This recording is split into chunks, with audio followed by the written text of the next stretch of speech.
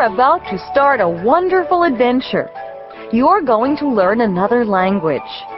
Soon you'll be able to talk with new friends, people who speak French.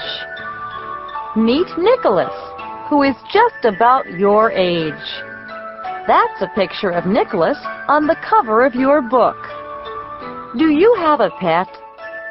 Well, Nicholas has a cat he loves very much.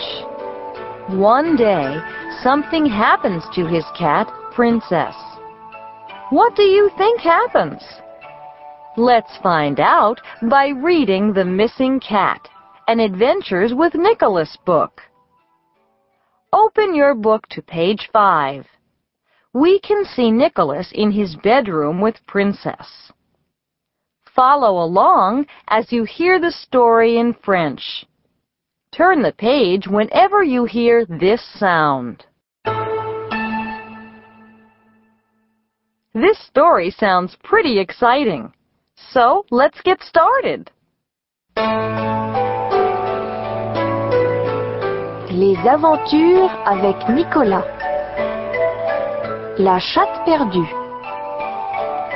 Histoire 1. Où est Princesse?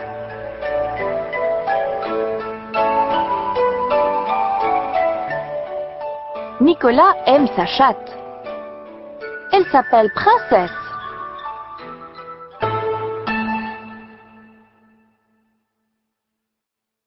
Ah non! Où est Princesse? Jean est le frère de Nicolas. Et Jean? Où est Princesse? Je ne sais pas.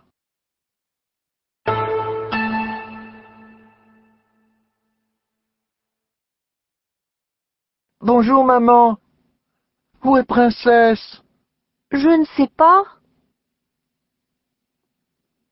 Marie est la sœur de Nicolas. Et Marie? Où est Princesse? Je ne sais pas.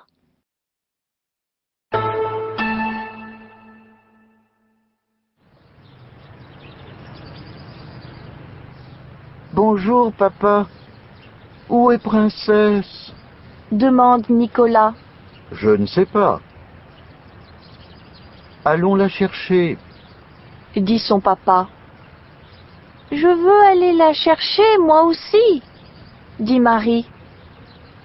Alors, Nicolas, Marie et leur papa vont chercher Princesse.